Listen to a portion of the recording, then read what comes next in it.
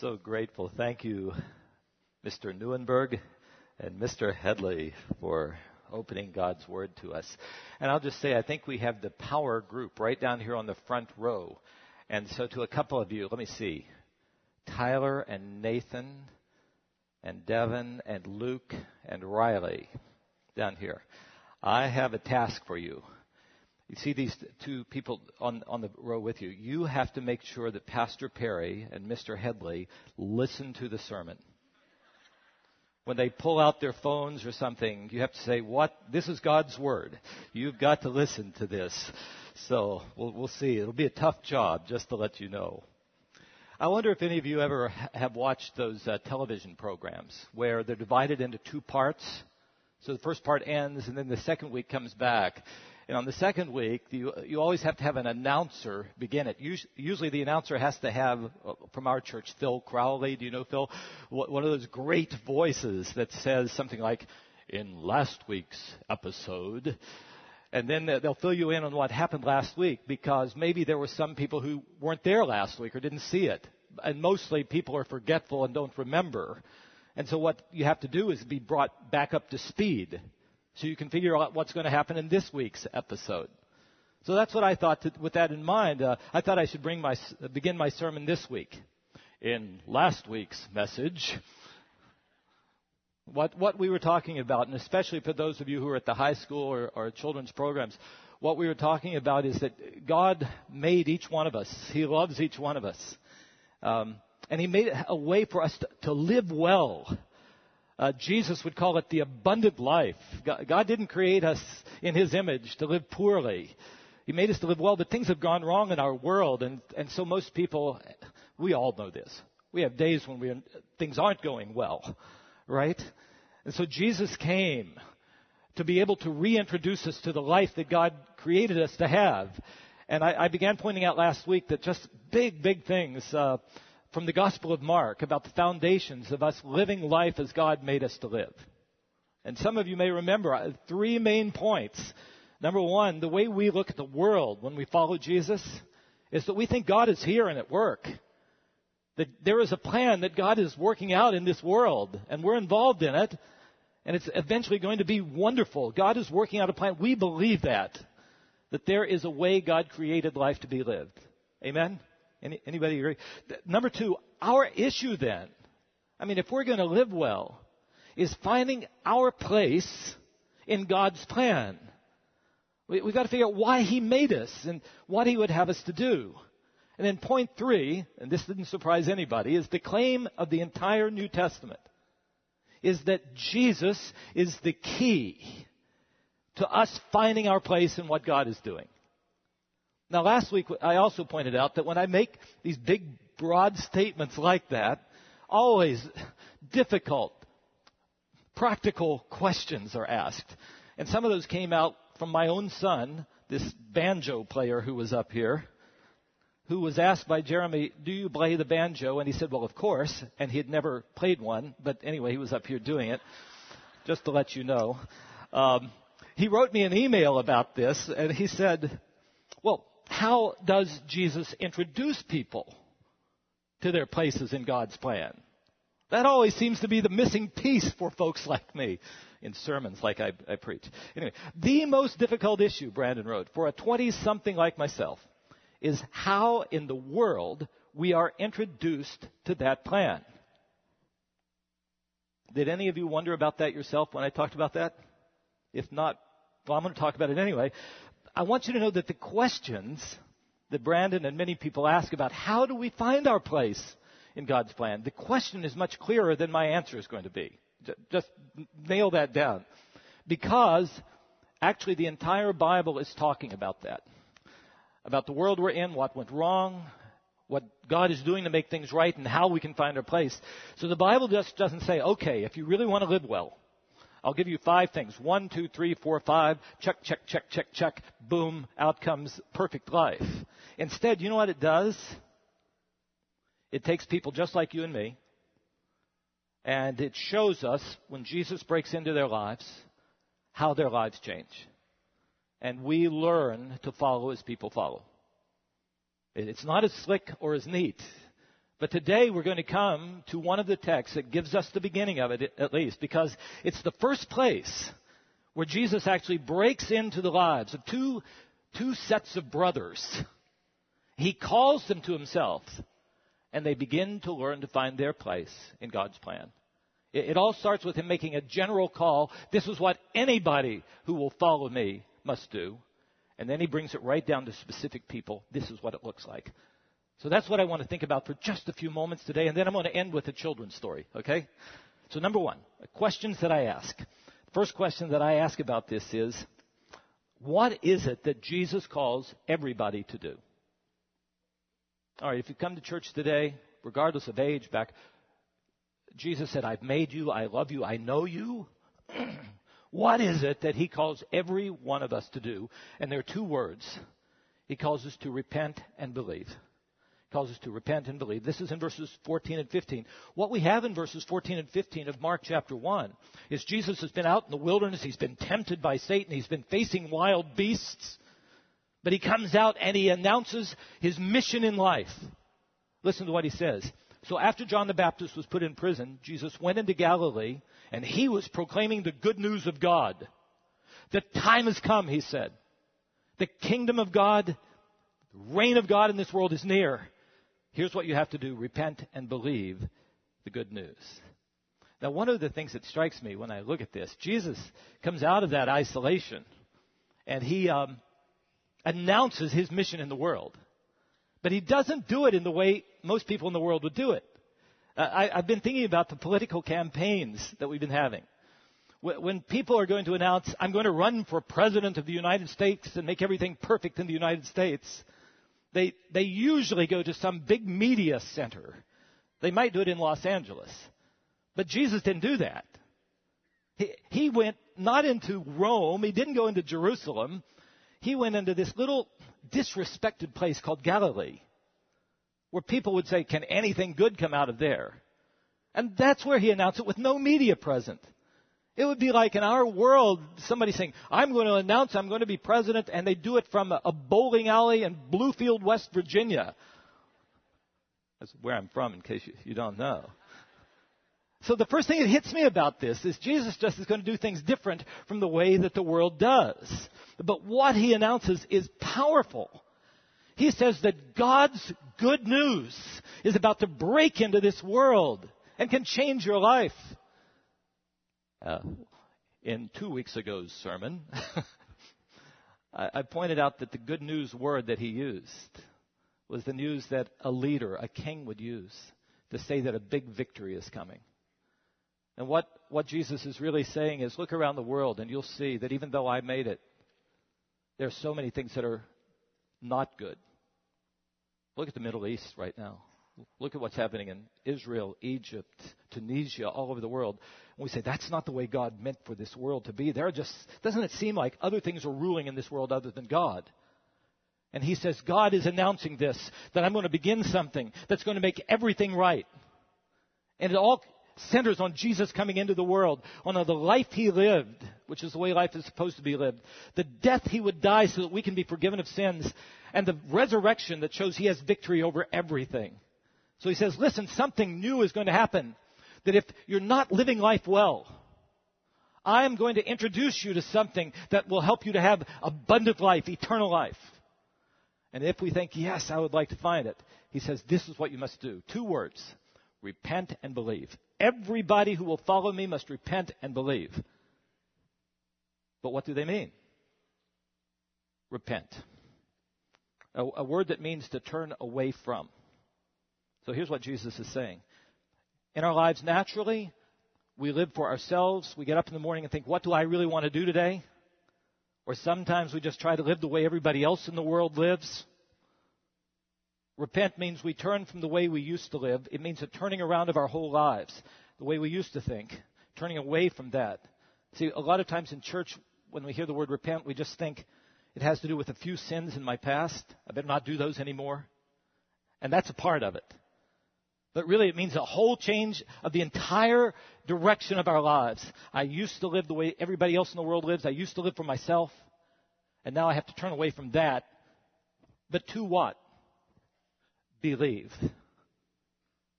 What Jesus is saying is we have to turn to Him, believe in Him. It's hard for us as Americans to understand what Jesus is getting at.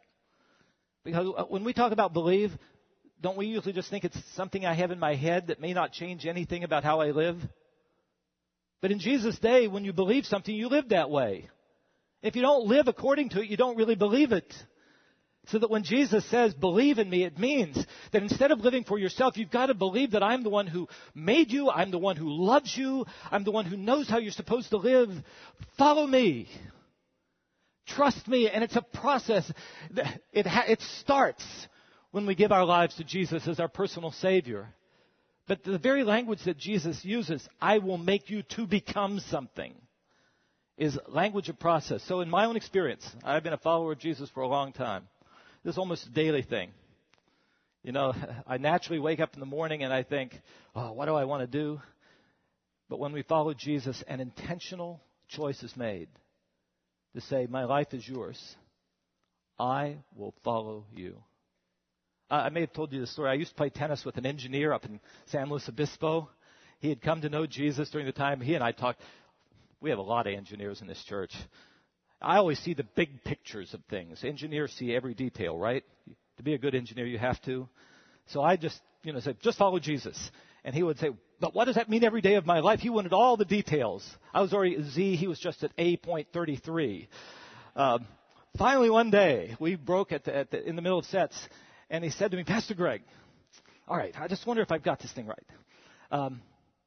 Before I gave my life to Jesus, I would wake up in the morning and think, what do I want to do today? Who do I want to talk to today? What do I want to eat today? Now, every morning when I get up, I think, Lord, my life is yours. Everybody you bring across my path, you brought them there. Everything that happens is part of your work in this world. How would you have me to live today? Do you think I have it right, he would say. I say, live that way and you will see the glory of the Lord. See, that is the call of Jesus upon all of us. This intentional choice, really daily choice. I want to live this way, my own self this way. Everybody else in my class, everybody in the world is living, but I'm going to live for you. Repent and believe. Second question. Who is this person who just speaks and expects people to follow him? Isn't that what happens? I mean, these men out there fishing as they do every day, Jesus comes and says, come follow me, and he expects them to follow. My basic answer is, he's the one who redirects life and transforms life. He is the one and only one who can give us the life we were made to have. Now, I was meeting with a group of people Tuesday talking about this text. Zach Johnson, who's downstairs working with the video and audio, and now probably woke up when he heard me use his name. He said this, when I read this thing, the question I have is, why? Why did Jesus just speak and these people follow him? Did he hypnotize them? Had he met them before? Now, there is some evidence in the Gospel of John that Jesus had met these disciples before. But in the Gospel of Mark, the main point that it's making is who Jesus is.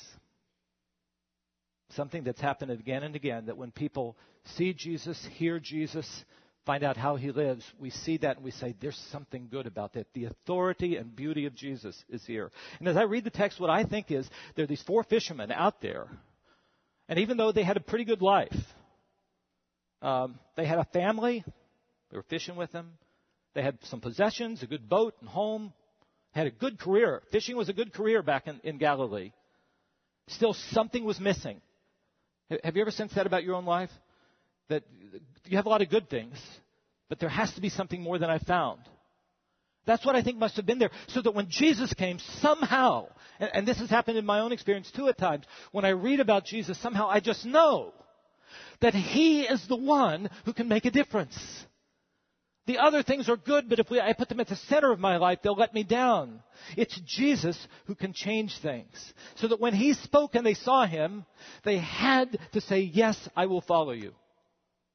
Again, last Tuesday, Pastor Carol Kenyon was saying, to respond to this, it really depends upon the person who's speaking, doesn't it?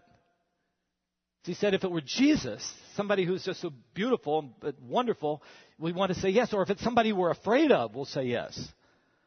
So that if we know that there's a judge in a courtroom who's going to determine the next 30 years of our lives by the judgment that the judge makes. And the judge says, come in here now, we'll probably want to go if we have any wisdom at all. So she said it really depends upon the sense of awe and the sense of respect we have for the one who calls us. And it was really funny. My assistant Tiffany is sitting right on the front row. At that very moment when Carol said that, Tiffany opened the door and said, Pastor Greg, it's time for your next appointment. And of course, I dropped everything and went. It really was pretty funny, Tiffany, just to let you know. So in this, the person who calls, when we take the time to see him, see how he lived, to hear him, we find out that he is the one who is living the life that we long for. One of the things that's so striking for me when I read this story is that he is always the one who seeks after us. A lot of people will say, well, back in that day when a rabbi wanted followers, he always went and recruited people to follow him. But that's not true. It was always the student who went and looked for the rabbi. But it's not that way with us and God, is it? On our own, most of us just want to live for ourselves, right? But he is always seeking after us. And when we hit those points, when we say there has to be more, we find him always with open arms, ready to receive us. C.S. Lewis would write about that. You know, the great Cambridge professor, great scholar of the past generation. In his testimony book, Surprised by Joy, he'd been an atheist, then an agnostic, always saying about this search for God until he met Jesus. And in his book, he wrote, I'll give you a few little snippets of it. He said, amiable agnostics will talk cheerfully about man's search for God. To me, as I was then, back when he was an agnostic himself, they might as well have talked about the mouse's search for the cat. It really is the way it is. We want to live our own lives. We stay away from anybody controlling us. It's not us who go after him. But then Lewis knew something was missing, and when God began to draw him to himself, and he saw Jesus as he was, the power and beauty of this Jesus, he looked at himself and he saw how far short he falls from what Jesus is. It's kind of like when Chris and I once went to visit Delft, Holland, where the porcelain is made. We first went and looked at some seconds in a shop that were cheap. And then we went to the main shop where they had the first. Do you remember this, Chris? And we looked, they were beautiful, but they were so ridiculously expensive, we thought the seconds are okay for us. But then after we'd seen the best, and we went back and looked at the seconds, they looked so distorted. The same way we look at ourselves, I'm okay. We look at Jesus. He's the blueprint of what we're supposed to be. And we see ourselves and we say there's something not quite right that needs to be changed. And that's what Lewis said. He became aware of his own sinfulness when he saw Jesus. He said, when I saw him for the first time, I examined myself with a seriously practical purpose. And there I found what appalled me. A zoo of lusts, a bedlam of ambitions, a nursery of fears, a harem of fondled hatreds. My name is Legion.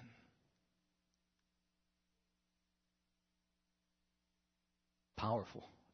You see yourself in that? Lewis knew he had to repent, the first word Jesus called. He needed to change his ways. And so he did. He repented. He said, I can't live that way anymore. And he believed. He turned to Jesus. It was on September 22nd, 1931. When he said yes to Jesus. It happened, just such an interesting time. It happened as he was taking a ride to a zoo with his brother Warren, Whipsnade Zoo in England. This is what he wrote. I know very well when, but hardly how, the final step was taken. I was driven to Whipsnade one sunny morning. When we set out, I did not believe that Jesus Christ is the Son of God, and when we reached the zoo, I did. Yet I had not exactly spent the journey in thought, nor in great emotion. It was more like when a man, after a long sleep, still lying in bed, becomes aware that he is now awake.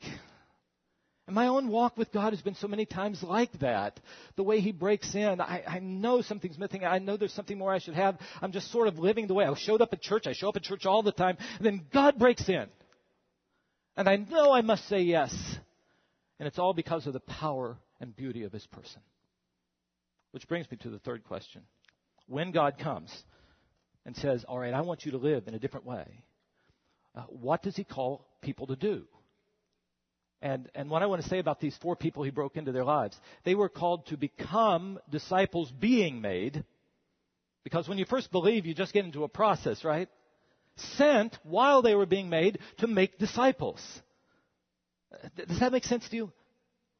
They were called by Jesus to become disciples in the making, sent to make disciples. Even while we're being changed, he uses us. Hallelujah. So what we see are 2 sets of brothers. The Jonas brothers and the Zebedee brothers. The Jonas brothers, probably not Nick and the boy band, right? Do we have a picture of them? I thought we did. Not me. Okay. Instead, it's talking about Simon, Peter, and Andrew, and the Zebedee brothers were James and John. And what he called them to do, well, I'll just tell you what. When Jesus broke into their lives, they had to step away from their possessions, their careers, and their families. All right. When I talk about this repeatedly, the question is, Pastor, does everybody have to just leave all of your possessions, your career, and your family? And I'll just tell you, we must be willing to. But make note of a couple of things. These 4 men who at one moment were to step aside from all these things often went back to them when they were not on the mission with Jesus. Make note of that. Second thing I want you to notice is Jesus did not call everybody he met to do this, to leave possessions, career, and family. And said there are some times when a person wanted to do that and follow Jesus, and he said, no, my call upon you is to go right back into your family, right back into your place and represent me there and declare my glory.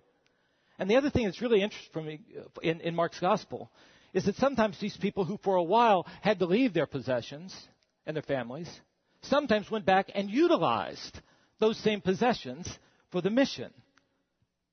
You with me? So what am I going to say to us about that?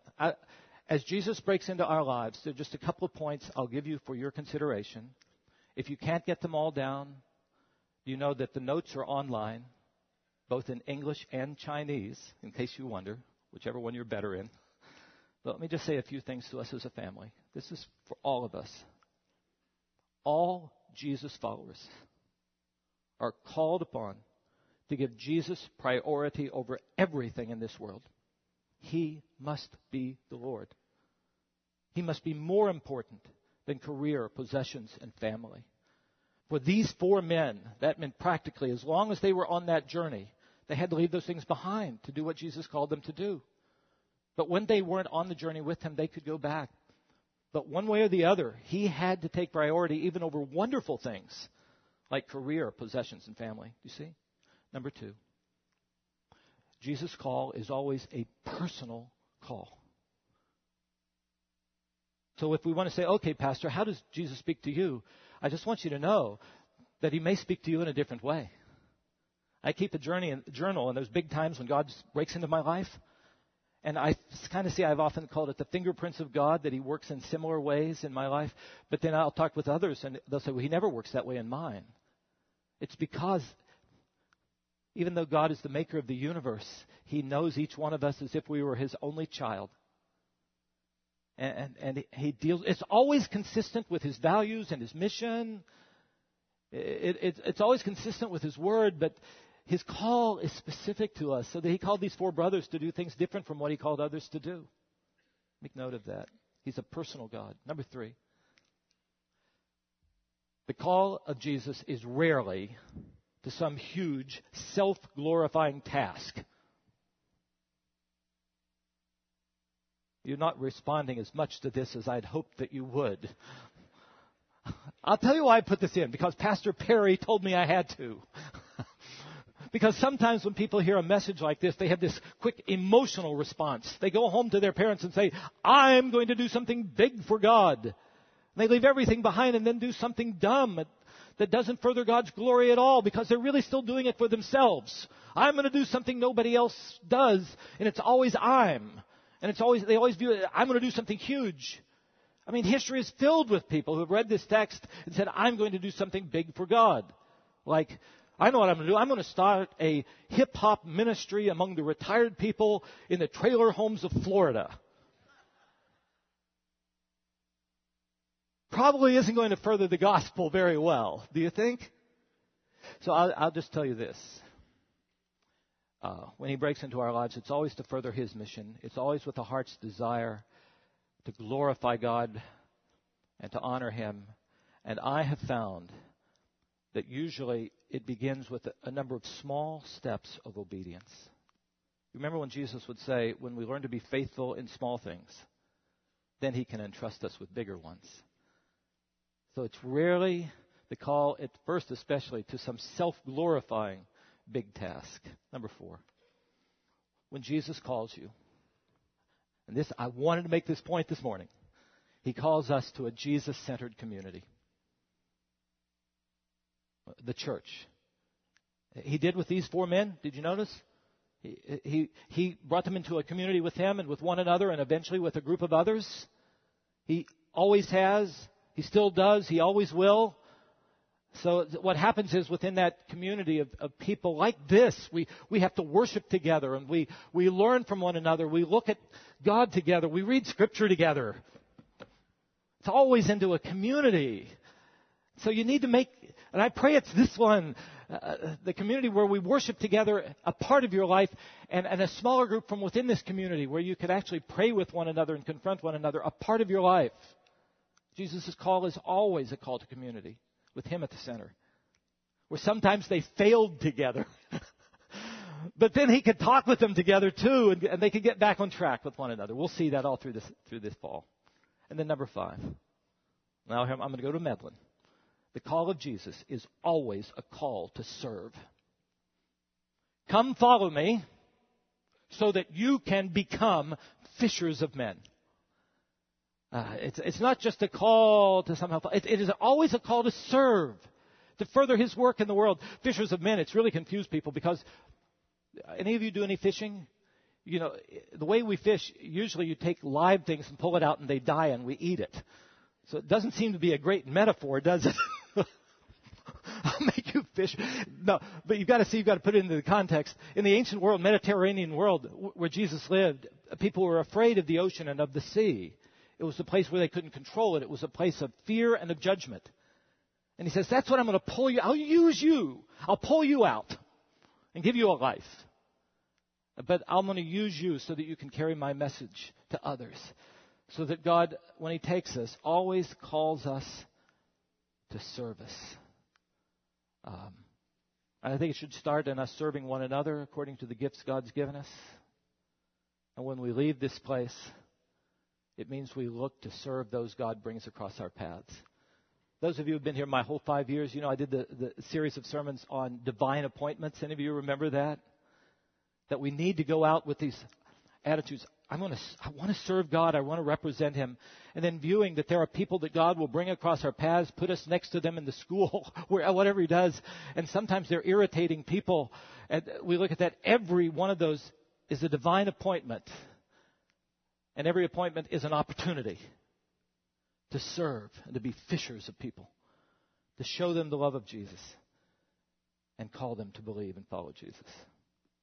All right, my time is gone. So my big question, if I put this all together, I'll say, we are all called by Jesus to become his disciples, being made, sent to make disciples.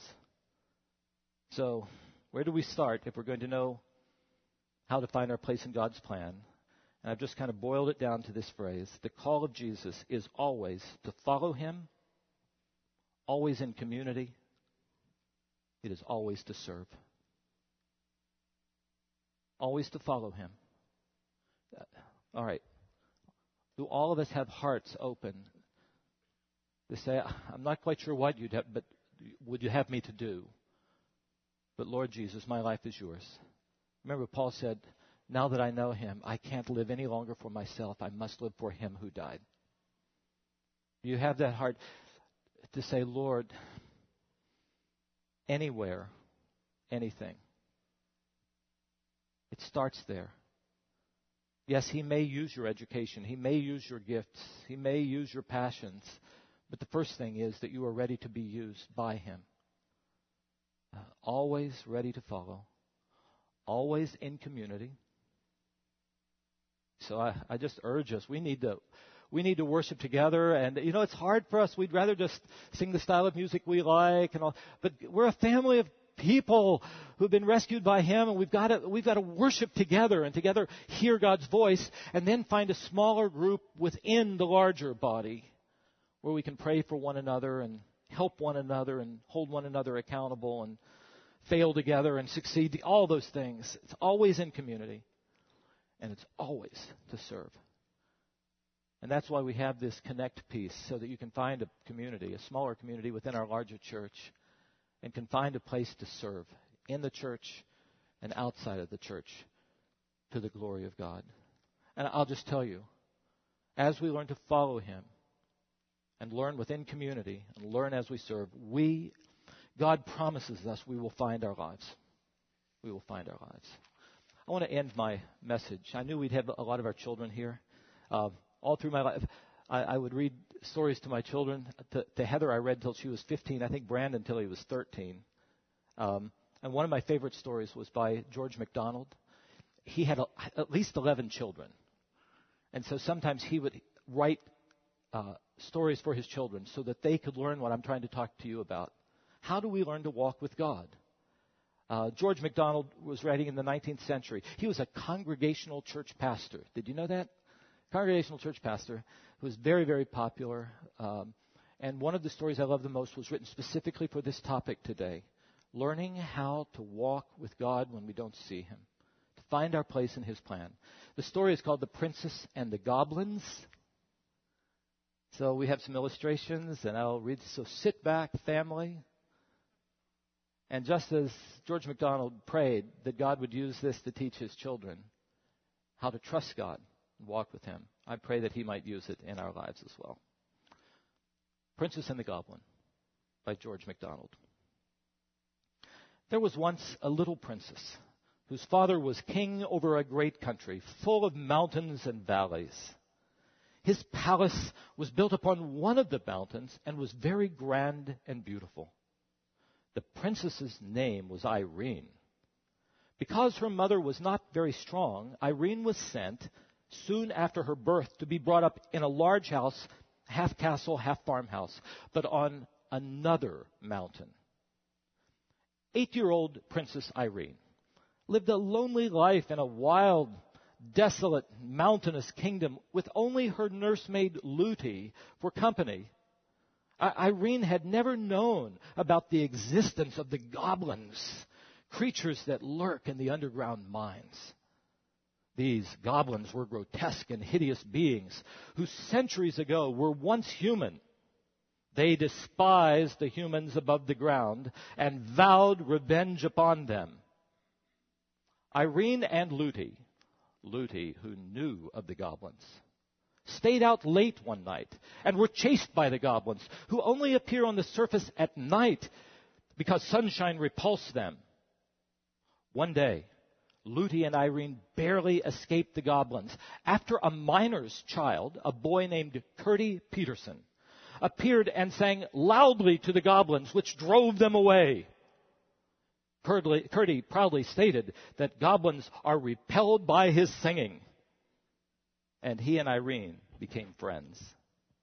However, Curdy soon discovered, after he ventured into the mines and actually entered into the realm of the goblins, that the goblins were planning a war against the humans on the surface, where they plotted to abduct Princess Irene and to marry her to the awful Prince Froglip. Sadly, while there, Curdy was trapped in the underground mines of the goblins. Meanwhile, lonely Irene one day ascended a staircase to the top of the house. There she discovered her fairy grandmother in an upper room of the big house. Irene came to love her grandmother, who taught her much about the world and about life. But her grandmother was not always present, not always to be found, and the goblins were becoming much more present all around the house. So, one day, Irene's grandmother gave Irene a ring with a thread attached to the ring on one side and to a ball of thread on the other. And the grandmother told her, "Irene, keep this ring with the thread, and I will keep the ball of thread." Irene could not see the thread on the ring, but she could feel it. So her grandmother said, "When you feel you are in danger, you must take the ring off your finger, put it on your pillow, feel for the thread, and follow it wherever it leads you." "How delightful," said Irene. "I know it will lead me to you, grandmother." "It will," she was told, "but it may be in a very roundabout way. But never doubt the thread or where it takes you. Just remember, while you hold one end, I hold the other." Sometime later, Irene is in bed when the goblins enter the house. She hears them snarling in the hallway, but in spite of her fear, she remembers. She remembers to take off the ring and put it on her pillow. She feels for the thread. She finds it and begins to follow it. But she is shocked to find that it does not lead her to the top of the house and her grandmother, but out into the wild where the goblins roam. As Irene continues to follow the thread, she discovers it is taking her directly to the cave of the goblins. Still, Irene follows. She walks into the cave until it leads her to a wall of rocks. "This is a dead end," she thought in confusion. "But I can follow the thread backward so that I may get out of this cave." But as soon as she turned, the thread vanished. Grandmother's thread seemed only to work forward. But forward led through a heap of rocks. Feeling helpless and betrayed, she wanted to quit. She fell down crying. But then she decided she had to trust her grandmother and follow the thread. She knew that the only way to do that was to pull down the rocks. So she worked. Her fingers bled, but she did not give up. And eventually, she heard a voice. Then she saw a face. It was her friend Curdy, who had been trapped in the goblin's cave. Astounded, Curdy asked, "How did you find me here?" And Irene said, "My grandmother sent me. I had no idea you were trapped." "Good," said Curdy. "Let's get out of here." But Irene's thread led down into the depths of the goblin's cave. And she said, "I'm sorry, but I must follow the thread." And Curdy said, "That's not the way out. I've tried that. I've been there." Yet Irene said, "That is where my thread goes. And I have learned that I must follow the thread wherever it leads." So through seemingly treacherous paths, they walked, following Irene's confident steps as she followed the thread. And at last, they spied a glimmer of light. And soon the princess discovered that they stood in her own garden. She danced. She clapped her hands with delight. And when they got inside the house, Irene found that the thread, as she had half expected that it would, led up the staircase. She turned to Curdy and said, "My grandmother wants me. Do come up so that you can meet her too." Brothers and sisters, I want you to know that through faith in Jesus, the gift of His Holy Spirit to prompt us, the community of faith to walk with, that there is a thread that God has for each of our lives that we can discern if we will but trust Him and follow. And I am convinced that when we do, we will find our lives. To His glory. Amen.